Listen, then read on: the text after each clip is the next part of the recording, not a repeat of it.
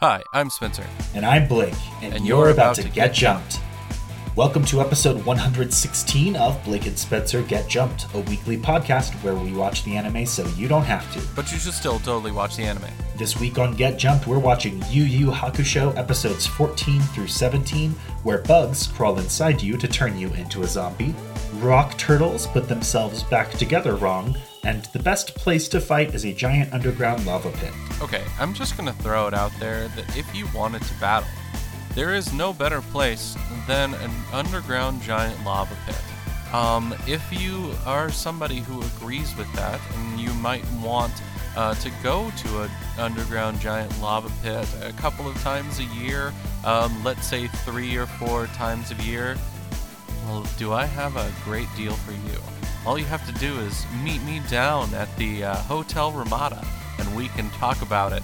You might even win a free crystal flute for coming down there. Is it an instrument, or is it just a glass? A crystal flute. Get excited. Let's jump in. Oh my god.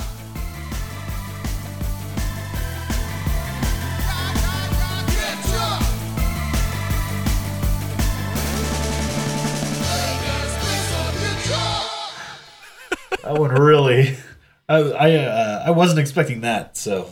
but I will say that I am completely sold and I will buy it. Money is not an issue. Oh, yeah. Look, I'm just going to throw it out there that we are going to start a timeshare program for underground layers. Look, lava is just one of the many layers that we have.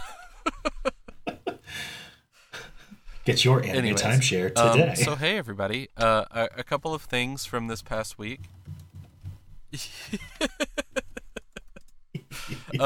So a couple of things from this week. I did start the trek down. 1 second. I did start the trek down.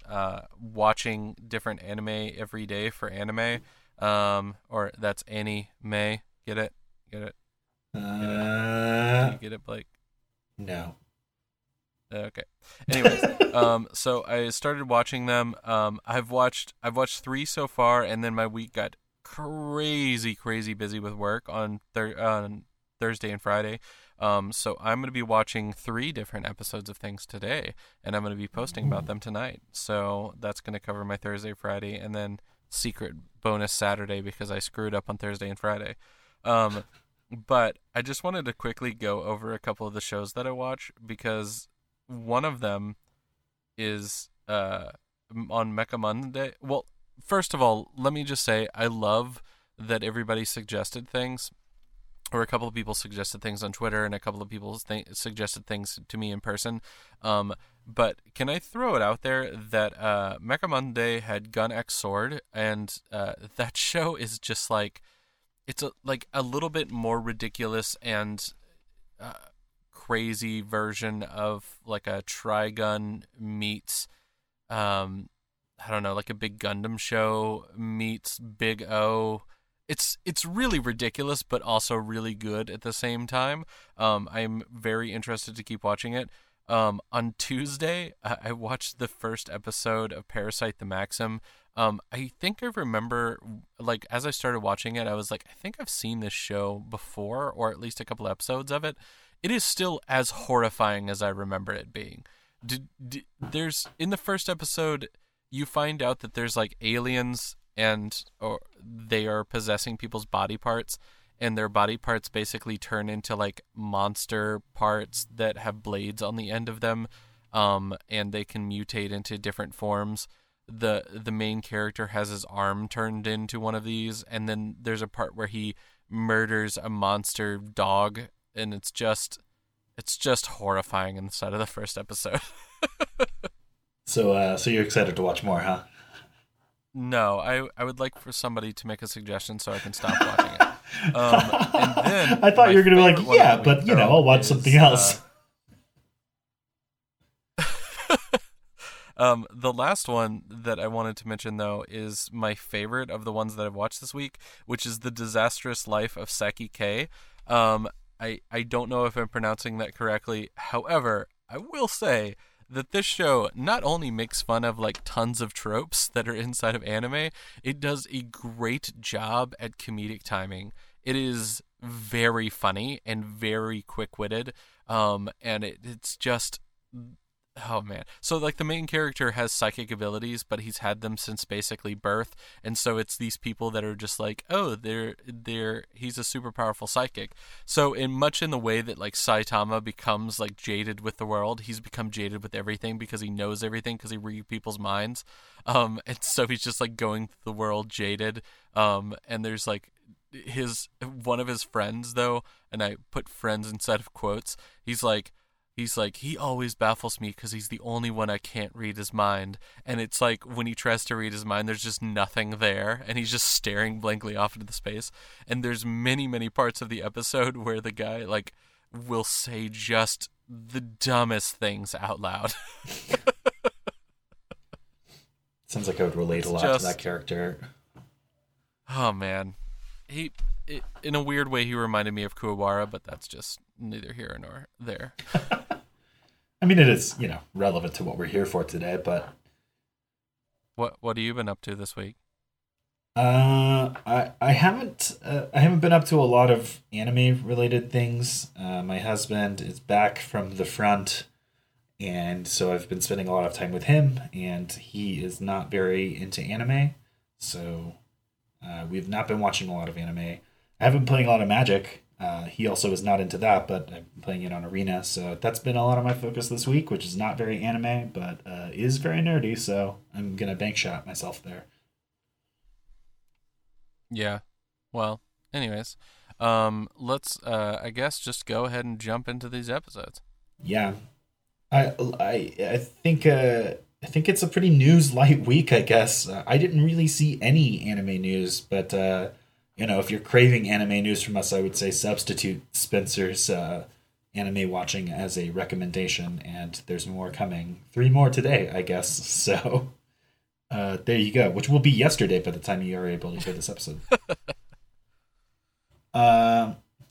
Okay, so Yu Yu Hakusho. This is a story about a guy named Yusuke, who is kind of a tough street kid of middle age, who gets killed while doing a good deed, and the underworld is confused because he was killed while doing a good deed, and they thought he was kind of a bad guy, so they give him a chance to come back to life, and he does. Now that he's back alive, he has spirit powers, he can see ghosts and demons and stuff, and the underworld is like, great, that means you're going to be our detective and do shit for us. Yusuke recently had a mission to go to the place where a character named Genkai was holding a tournament. Genkai is an older, very powerful master and was looking for someone to succeed her in learning her techniques. And she was perfectly content to pass those techniques on to whoever, as long as her techniques were passed on. As such, a very powerful demon tried to get those techniques, and Yusuke had to beat that demon. It was completely rando, and became Genkai's student. That kicked off a 6-month training period, which in a complete bucking of anime trends, we will see absolutely none of, except a couple of quick flashbacks just to illustrate some of the things that he went through. There is no training arc. There's not even a training episode. It's mind-boggling. Anyway, while Yusuke was off training, a couple of his friends were back home and wondering where he had gone. The key one of those is Keiko. This is a girl he goes to school with. They are definitely into each other and have a very close relationship, even though they're kind of middle school antagonistic to each other when they're actually together, but they seem like they very deeply care for each other. And she does not know where he went and is very concerned about him. The other one is a guy named Kuwabara, who to all the world seemed like somebody who hates Yusuke because they are kind of rival gang members, essentially. But actually, they have a sort of respect of the streets or respect of the warrior for each other, where they see each other as worthy opponents and have developed a sort of friendship based off of that respect. Then Kuwabara was involved in a couple of things, namely the Genkai tournament also, which has started to really solidify them more as allies and friends rather than as sort of friendly antagonists. But I don't know that the rest of the world knows that about Kuwabara. Anyway, he knows that Yusuke won this tournament. He knows where Yusuke is, and he will reveal that he has secretly been training to try and keep up with Yusuke, because during the Genkai tournament, he developed a special spiritual power as well. Yusuke's power is to shoot the spirit gun, which is a big concentrated blast of his spirit energy out of his fingers, and he will learn some new techniques under Genkai. Kuwabara has a spirit sword where he can extend his spirit energy out into a lightsaber and fight with that. And then Botan is the underworld representative. She claims to be the Grim Reaper, but she does not fit any of those tropes for American audiences, or I don't think for Japanese audiences either. She's very bright and colorful and upbeat. And she serves as an emissary to Yusuke, mostly to tell him what his mission is and to give him updates on how the mission is going. The only other important characters right now are Hiei and Kurama. These are two demons that Yusuke had to fight for a previous mission. Kurama was pretty much not that bad. He had some fairly altruistic motives and gave up on doing the bad things to accomplish those motives when Yusuke showed him another way out. Hiei is more antagonistic. Yusuke was able to beat him largely through chance, and Hiei may or may not be frustrated by that and want some revenge. They were both also very cool, and we were like, man, I hope I get to see them again, and if the opening credits are any indication, we will. And that's going to bring us to episode 14. Yeah. So this episode has two titles. You might be looking at it in the sub, and you might be looking at it in the dub. Inside of the I think that's the difference between the two. Mostly because the dub is the Funimation version where they change the table, the parentheses are the American titles, and the quotes are American, the parentheses are Japanese. So the Funimation version though is the one that updated the titles, I'm pretty sure though. But anyways, so the two titles are The Beasts of Maze Castle, or The Four Holy Beasts of the Labyrinth Castle, A Challenge to the Spiritual Realm, which is a better title. I'm just going to throw out there, but whatever. So... Well, but again, this is the difference between the Japanese productions and the American productions, where Japanese productions often have two full sentences as an episode title that tell you exactly what's happening, whereas American productions usually go for shorter titles that insinuate what's happening. Yeah. But this episode is going to start out ridiculous, by the way. So we're going to get our one and only moment with Keiko and Yusuke's mother in this episode, and in the episodes we're covering this week. So it is going to be Keiko being like, where has Yusuke been? And Yusuke's mom being like, he's been gone for exactly 6 months today. And she's like, well, that stinks. And then Yusuke wanders up and he's just like, hey, and covered in dirt. And they're like, okay, that's great. And then don't pay attention to them anymore, because Yusuke is going to get pulled into another battle sequence. There is a nice moment with Yusuke's mom where Keiko shows up and she's like, he's been gone for 6 months. Nobody knows where he is. And I'm worried. And his mom's like, I am not worried, because if there's one thing I've learned recently, it's that he always comes back. And even from the dead. This is nice if you don't think about it too hard, because he has come back from the dead recently, and she was not a great mother and has some alcoholism problems, and those were exacerbated by his death, and him coming back seems to have given her a new optimistic outlook, and that's great. If you do think about it too hard, you're like, well, your kid just died and came back from the dead, so don't you want to make sure he's fine when he vanishes for 6 months shortly thereafter? But, don't think about it too hard. She's been drinking a lot. Yeah. Okay, so then Keiko and Yusuke are going to go to the movies. Kuwabara shows up unexpectedly. Nobody bats an eye. Quite inexplicably is there. Yeah, nobody's just like, oh yeah, Kuwabara, you're here too. But anyways, whatever. I thought about this, and Kuwabara and Yusuke are rivals, and everybody knows it. And Kuwabara very publicly was upset when Yusuke was dead, but otherwise nobody would know that they have anything but animosity toward each other. So why is Keiko okay with him hanging out suddenly and not saying anything about it? Yeah, I know. I don't know. I guess because they seem okay, it's okay. Please Whatever. tweet your anime Um, theories to B and S Get Jumped. yes, please send them. So the next thing that happens is going to be the big important part of this episode.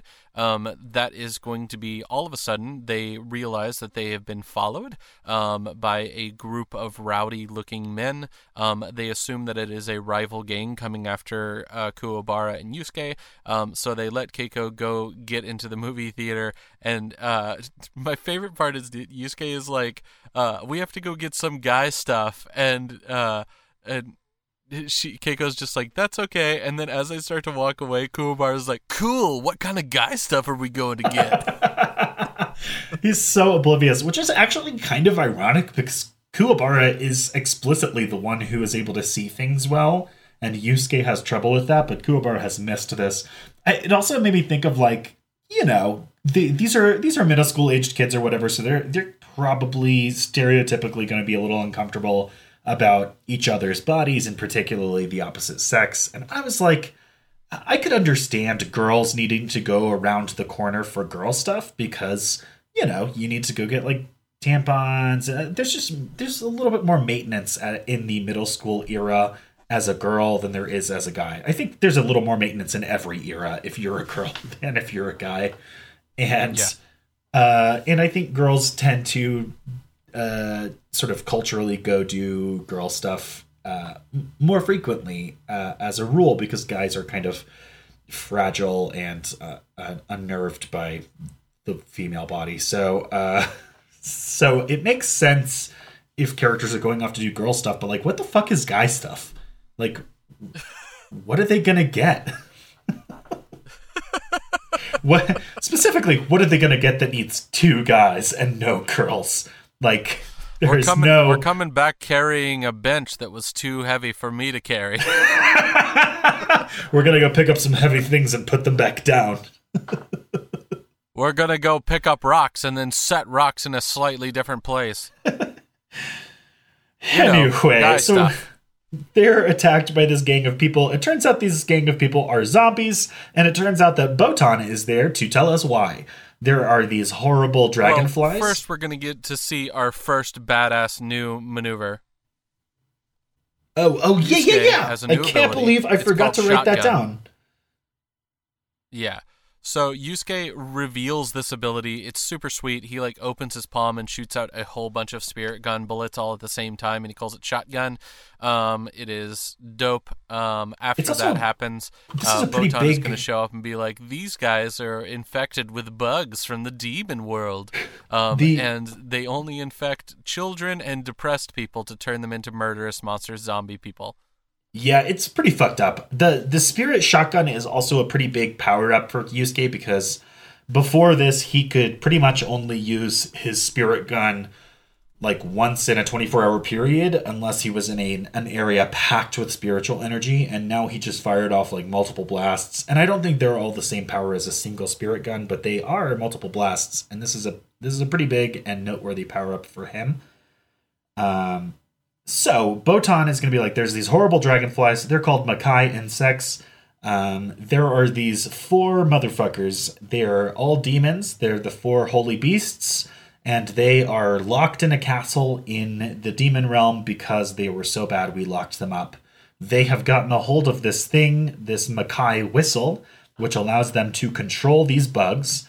They have sent these bugs to the human realm, and the bugs are going to take over people more and more until everybody has been turned into a dangerous rioting zombie person unless we let them out of their castle. So what you have to do is go into their castle and break the whistle so that we don't have the earth destroyed by these bugs and we don't have to let the beasts out.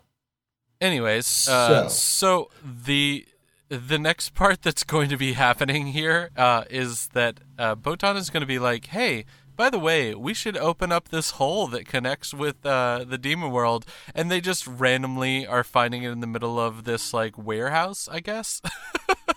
I got the impression that she created this portal. Kuwabara is just like, cool, fuck it, and just jumps down.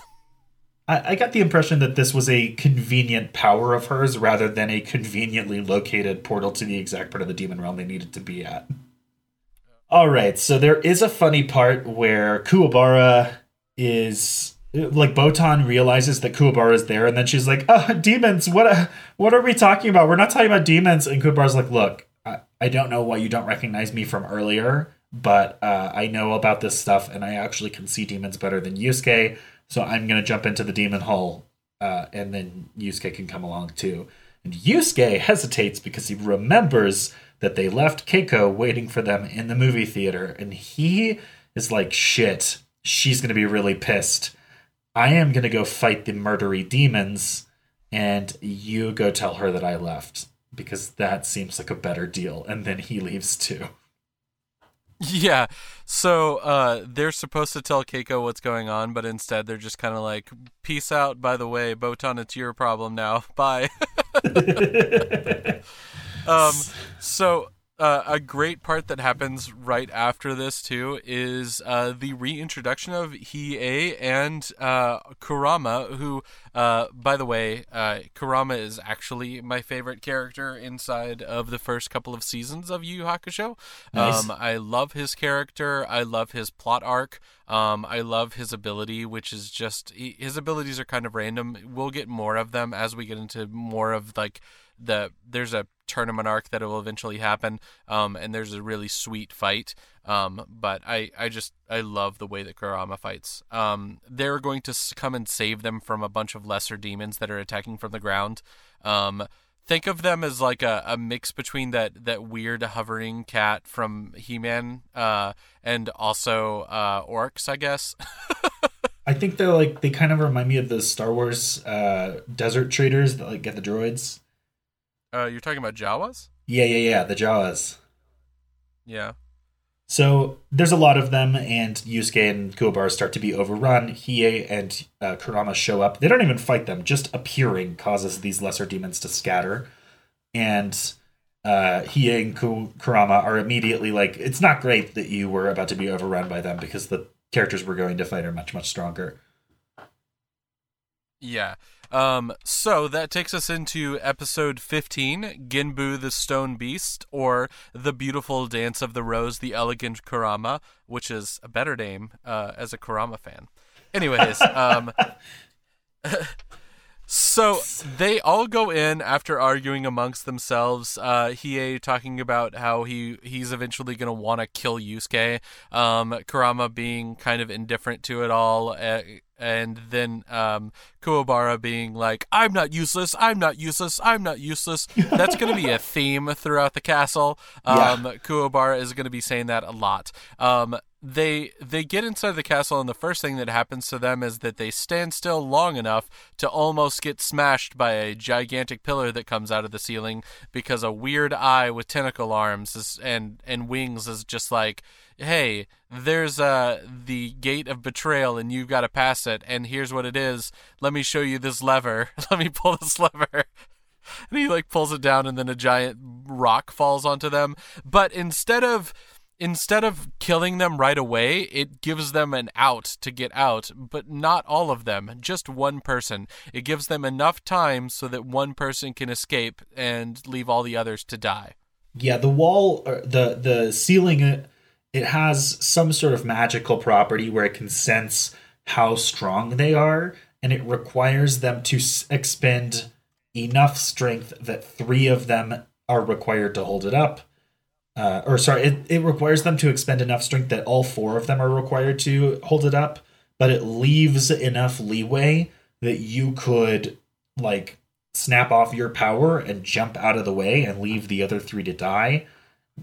But whoever decides to do that first, the next person won't have enough time, is kind of the deal. So the goal here is to make you sacrifice all your friends, and it leaves you alone, and also makes you, a horrible haunted person. But also there's a second secret trick, which we're going to find out when Yusuke devises a plan to get out of it, which is Hiei is the fastest, so he should go over to the lever and stop the ceiling from crushing them. Hiei is like, I want to kill you. Why would you have me be the one who gets out of here when I could just leave you to be crushed? And Yusuke's like, well, I trust you, so deal with it. So then Hiei jumps over to the lever and then stops and watches them holding it up. And they're like, oh, fuck you. Are you going to betray us? And he's like, yeah, maybe. And the little floating eye thing gloats about it, and then it reveals some information, which is basically, it's good that you let them die, because if you tried to stop them from dying, you would be crushed by a boulder that would fall here too. And Hiei is then like, thanks for the information, and slashes the thing across the eye in a really gruesome injury. Oh, and, yeah. He doesn't kill him, which I thought that would happen. Instead, he's like, go to your masters and tell them what you've seen here. Show them what you saw here. Yeah. And so he dodges, he lifts the lever, dodges away from the boulder. They get out, and then they go to their first level, which is, I'm calling them levels because they are definitely in a video game scenario. Absolutely. Here. You have to beat each mini boss before you can get to the final boss, and you have to use one of your allies each time you go. So this first battle is going to be between Ginbu and Kurama, which is awesome. This is basically a tournament arc in the form of a mission, because it's characters facing off in one-on-one single elimination battles, but that's because they're deciding to do it that way rather than being in a tournament. But this is a tournament arc just disguised as something else. Yeah, it is. It's great, by the way. This back and forth sequence that Gunbu and Kurama have is just it's a good back and forth. Ginbu is going to reveal one of his powers, but not all of his powers, and so that makes it a very interesting fight because it's got a lot of like moving pieces to it. So Ginbu is originally going to reveal that he can form himself with any stone that's surrounding him, and so he uses this to extend his tail through the ground to slash Kurama from the back. But the best part about this is that while he is sort of explaining this and everybody's paying attention to him explaining it, he's doing a sleight of hand like a true evil like boss should, where he's talking and making you look at him while he extends his tail into the floor so he could stab Kurama in the back from behind. He's like an evil magician rock turtle. Yes, that's perfectly explained. Anyways, so Hiei is going to shout out that Kurama needs to pay attention to what's happening to him. He gets away just in time, but is slashed just a little bit across the stomach. He then reveals that he has a rose inside of his hair, and it turns into a big giant whip. This whip can cut through basically anything. He calls it a rose whip. It's great. Every time he uses it, I love the attack. And one of my favorite parts about it too is that like after he activates, there's a bunch of petals falling down, and like Hiei is just like, it's a very powerful ability. He's not going to be able to stand up now. And then Yusuke and Kuwabara are just both like, oh, it smells nice in here, and look how pretty it looks. I forgot about the smell too. That's plot relevant. He basically spreads rose petals throughout the room, which spread the scent of roses throughout the room, and Genbu smells like a demon monster, and he is trying to use his phases into rock ability to totally fake out Kurama and get a devastating blow on him. But because he doesn't smell like roses, Kurama is able to sense exactly where he's coming from fast enough to react, and he uses his rose whip to chop Genbu into tiny little pieces. Yeah, Genbu's head on the ground, he's just like, oh gosh, how could you have defeated me? And they start to wander out, and Kurama's like, oh no, God, it's not over. And it turns out that Genbu can reassemble himself. He had the chop fruit. Yeah, you wrote that down, and I was just like, One Piece fans. I'm a new One Piece fan, let me have this. Look, okay, so I like One Piece a lot. I am on the train of start to get some things over with, please. Mostly the anime. I've been reading the manga, like, I started with one, and I am almost caught up with One Piece manga. I love One Piece manga. The show is too slow. It is so slow. Well, I the can show- read like 20 chapters of the manga, and I'm just like, yeah, that's enough One Piece. And the show is just like 2 episodes and nothing happens. I'm like, no. This is not enough information. The show is moving at it is like the love child of Dragon Ball Z and Bleach, because Bleach doesn't have a lot of filler in its regular arcs, but then it has full filler arcs. Whereas Dragon Ball Z doesn't have a lot of filler arcs, but it has a lot of filler in its regular arcs where they, stretch out power-up sequences and stuff. And it seems like One Piece stretches things out and then has smaller filler arcs. Yes. Although I did anime. hear, like, Mother's Basement, or one of the YouTube anime commentators that I follow, made an observation that the filler arcs in One Piece work better because One Piece is already kind of an episodic adventure structure. That's true. So at least there's that. It's easier to pill to swallow. Okay, so What were we talking about? Ginbu is going to use his ability to fly at Kurama in a whole bunch of different pieces. Kurama is able to sense that one of these pieces is the basically the brain of Ginbu's body, grab it out of the air, and then when Ginbu reassembles, he's like all out of order. His head is the most, It's most prominent thing that's out of the order. Yeah, his head is there. He turned into a dickhead. It's like that weird music video. Have you seen this one where people have faces where their junk is supposed to be, and the whole music video is like people taking their pants off to reveal a human head in their crotch, and then like the human head's kissing and stuff, and it's like. I have not seen this video, and I do not ever care to see this video. It's upsetting. It is like you hear the concept and you're like, yeah, that might work, and then you watch it and you're like, it's just like, it's the horror of the absurd or whatever it is. Where it's just like, this is not of God. I can't. Yeah, it's awful. Anyways, instead of watching that, everybody should just watch the Long Man trilogy. Long Man. It's the Japanese version of the Panda Cheese commercials. Absolutely. Oh my God. I love it so much. It's the fact that I don't want to give it away. Watch it. The ending though. The ending was like, this is what Blake wanted the whole time. It was amazing. It was such a twist, but then they like kind of stick the landing in the way that an absurd commercial does. And I was just like, delightful. Bravo. Oscar worthy. Yeah. Anyways, getting back to these episodes, so Kurama is going to crush Ginbu's, I guess it's like his brain piece, and that is going to kill him. He explodes. They then go up to their next boss. That takes us to episode 16, Byako, the White Tiger, Reiken, Kuwabara, A Man's Fight. I forgot that it was called Reiken. I love these titles smashed together. Yeah. I forgot that it was called Reiken, which I guess is Ray Sword. Yeah, because Ken is sword, and I guess Ray is what they use for spirit power or something like that in this series. Okay. So this episode. I would like to take a second to, again, express my complete delight at this series.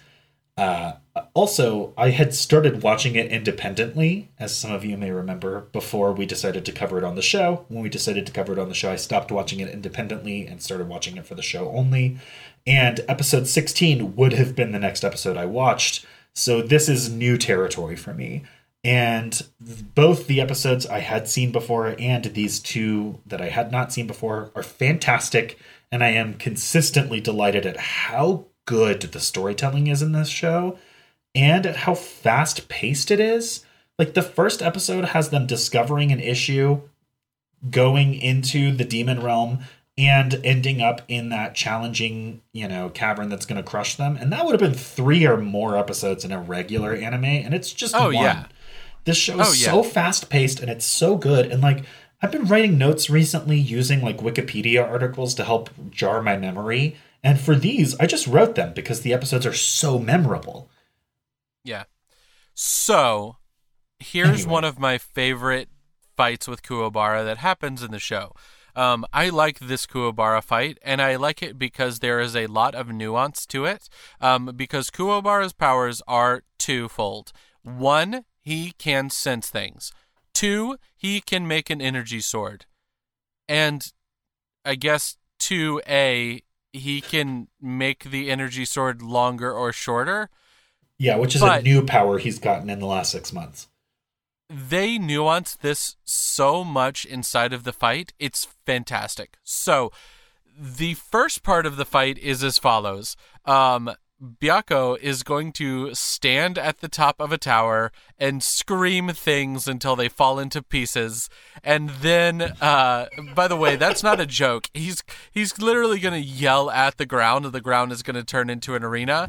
And Kuwabara's like, I'll fight him. And everybody's just like, you probably shouldn't. And he's like, I'll fight him. And he starts to go forward, and they're like, really don't. And he's like, I'll fight him, though. So, Byakko's like, I'm not even going to come down there. I'm going to pull out some of my hairs and turn them into demon monsters. And he's got Cyberman living on his head. Yeah.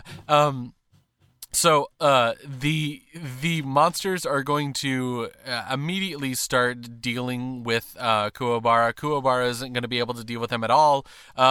They're then going to chase Kuwabara, who gets slashed a bunch of times before he decides that he's like, oh, I have an idea. And he starts to run back towards where Yusuke, Hiei, and Kurama are. And they're just like, you took all that time to keep on saying that it was part of your code, and then you're just going to run away. It's very funny, but it's also a nice fake out because Kuwabara's not running away. He is running to the very thin bridge of stone that's left remaining after Byakko's scream fit, and he is using that so that the 4 hair beasts he's fighting have to walk in a straight line and can't come at him from all angles, which is pretty smart. Yeah, he then uses his energy sword to human centipede these monsters. Oh my god! How did I not think of that? I'm so upset. Yeah, we even see the moment where it goes through their mouth and then through their butt. It's like gross. Yeah, that's true.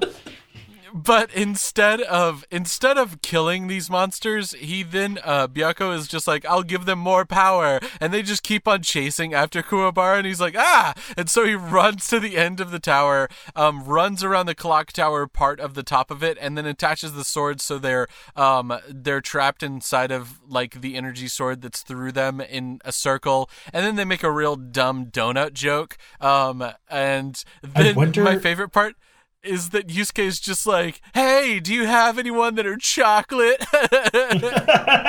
He's such an idiot.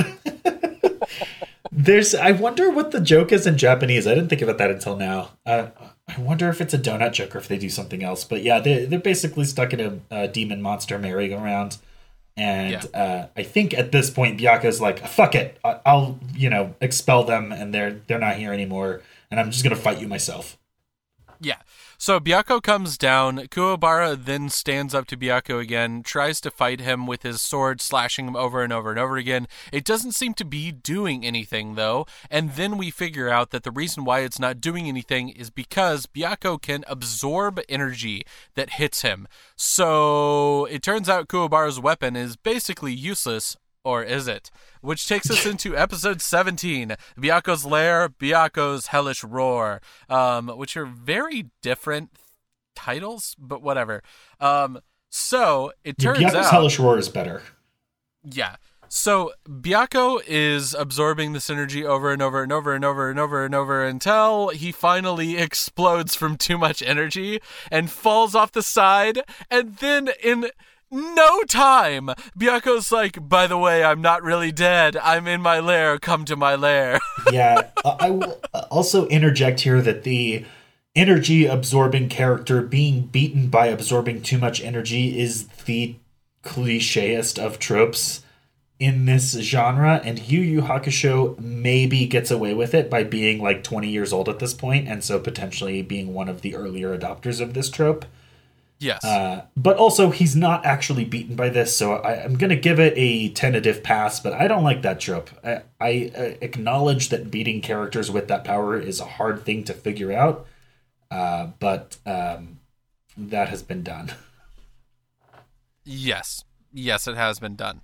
Anyways, they're going to go into this lair. This lair is a lava pit with a whole bunch of floating stones this that is are on the the anime tops version of the Cinnabar Island gym.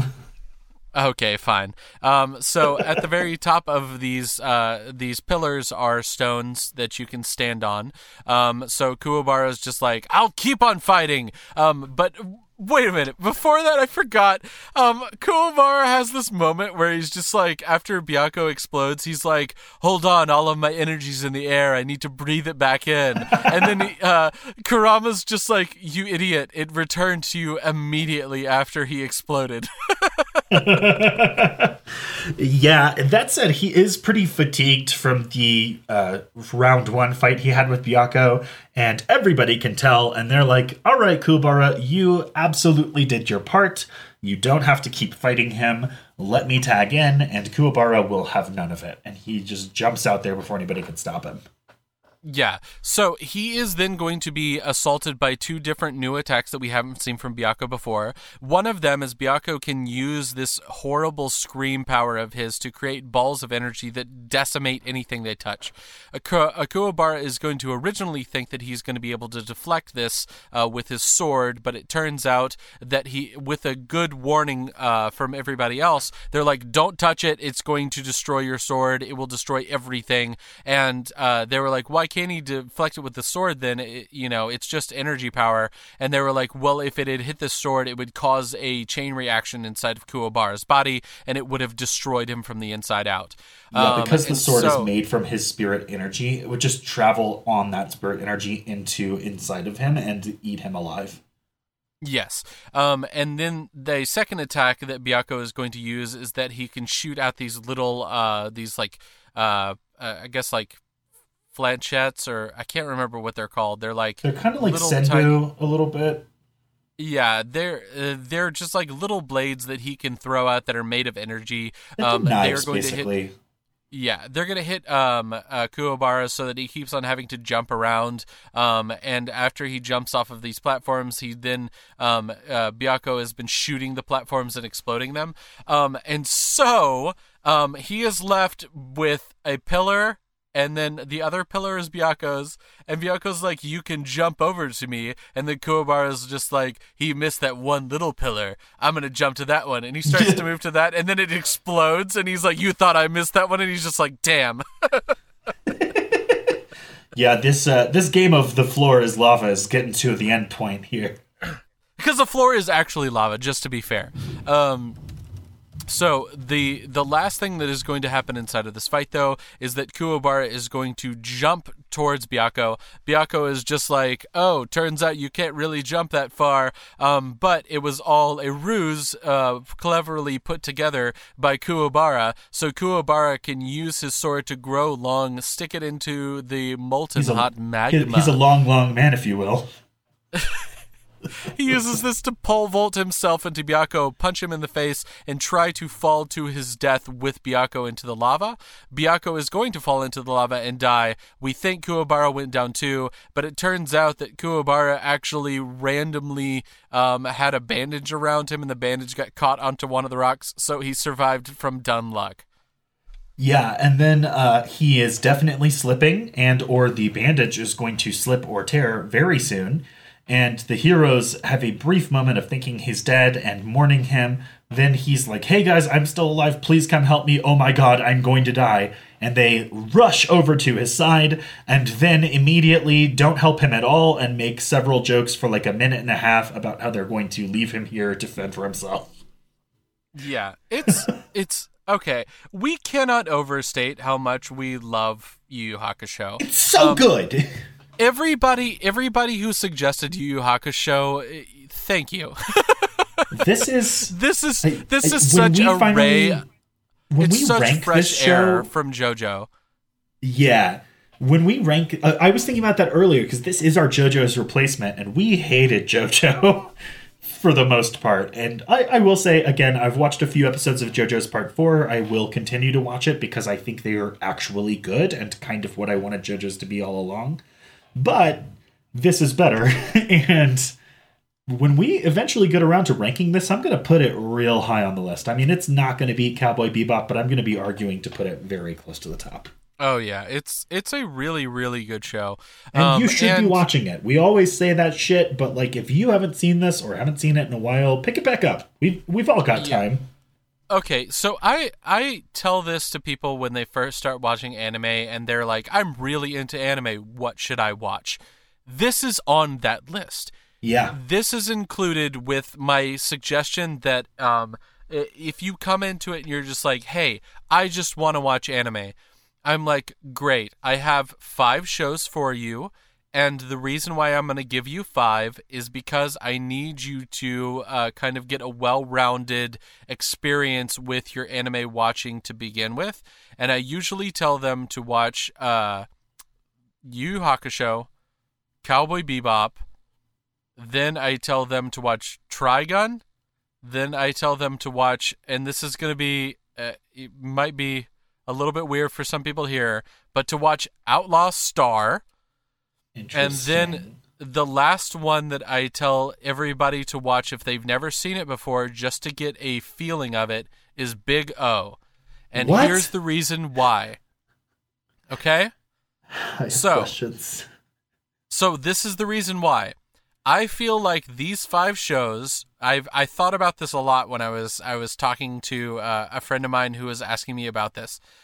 I feel like you have 5 different shows that can get you into different genres of anime and make you like or dislike it as you move forward without getting too in-depth into them.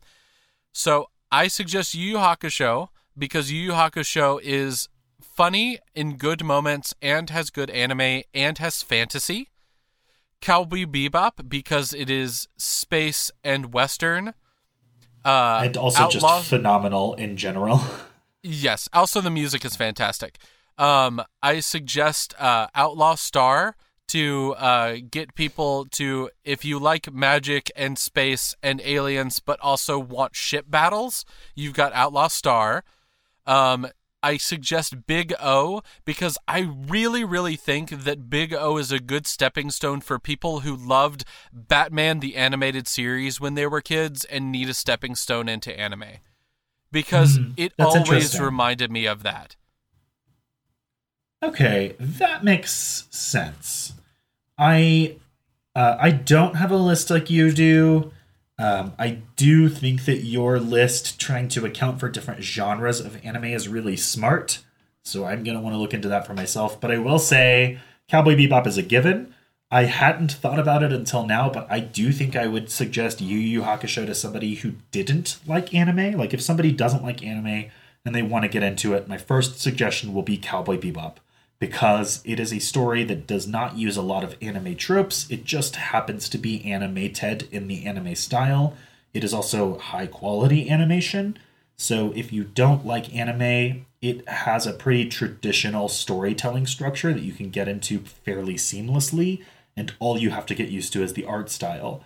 I would say that Yu Yu Hakusho is pretty soft on the anime tropes right now. At least on some of the bigger ones, like characters breaking into like comedic caricatures of themselves or gross out fan service and stuff like that. Like that is pretty mild in Yu Yu Hakusho, and otherwise it's a fast-paced action series with good fights and interesting spiritual mythology grounded in Japanese lore.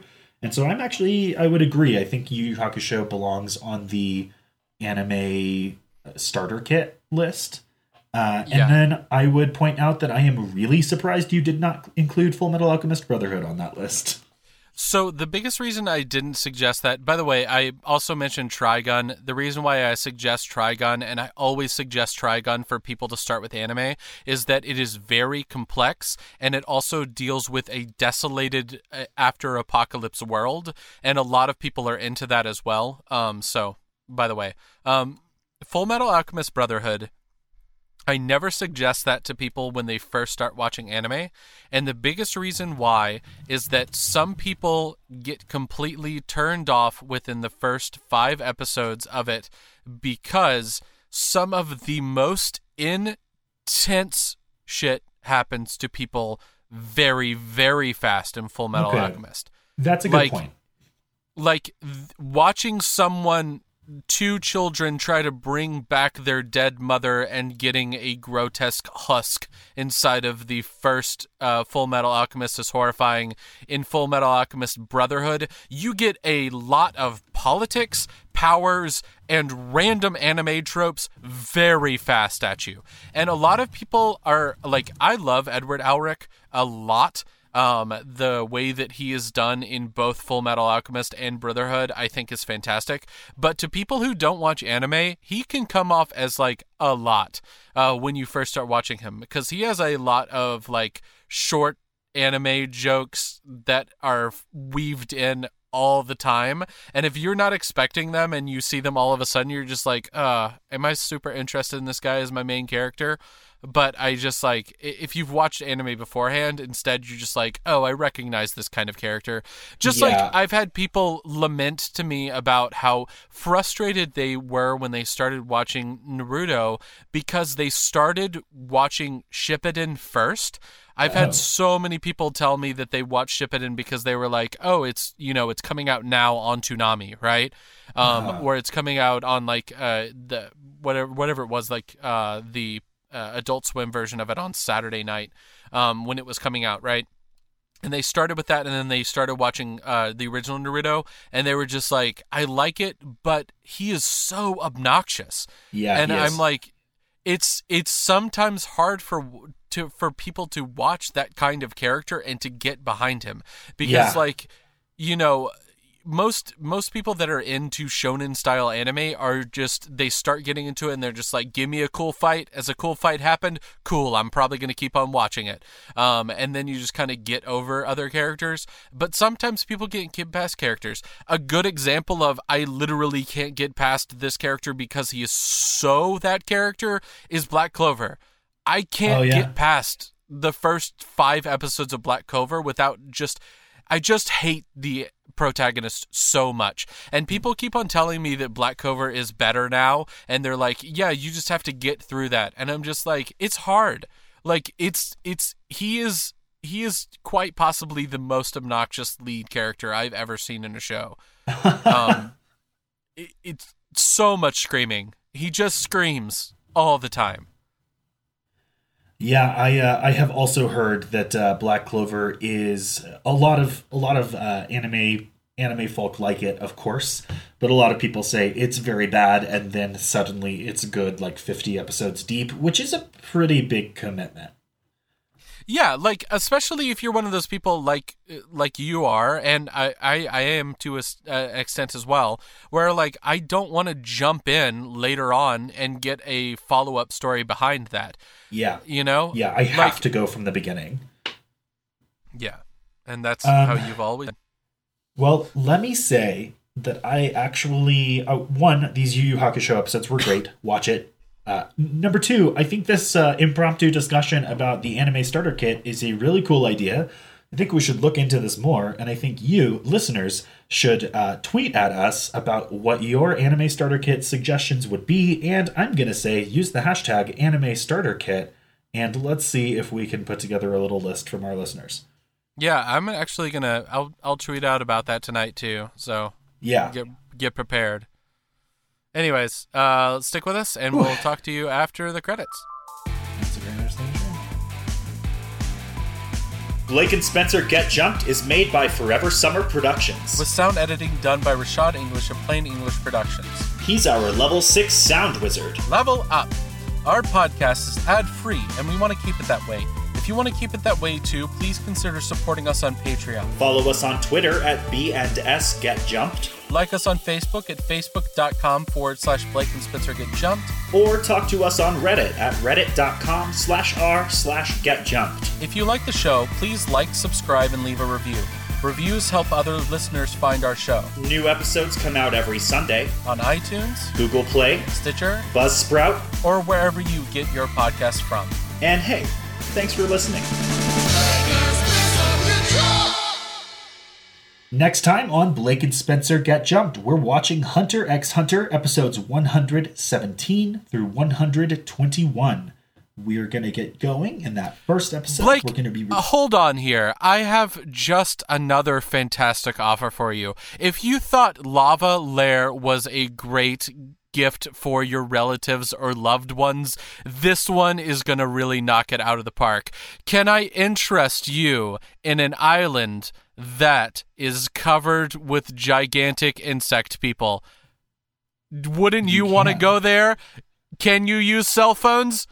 No. Can you use computers? There's no internet. It's like going back to the rock ages, but also there's horrible monsters. Sign me up.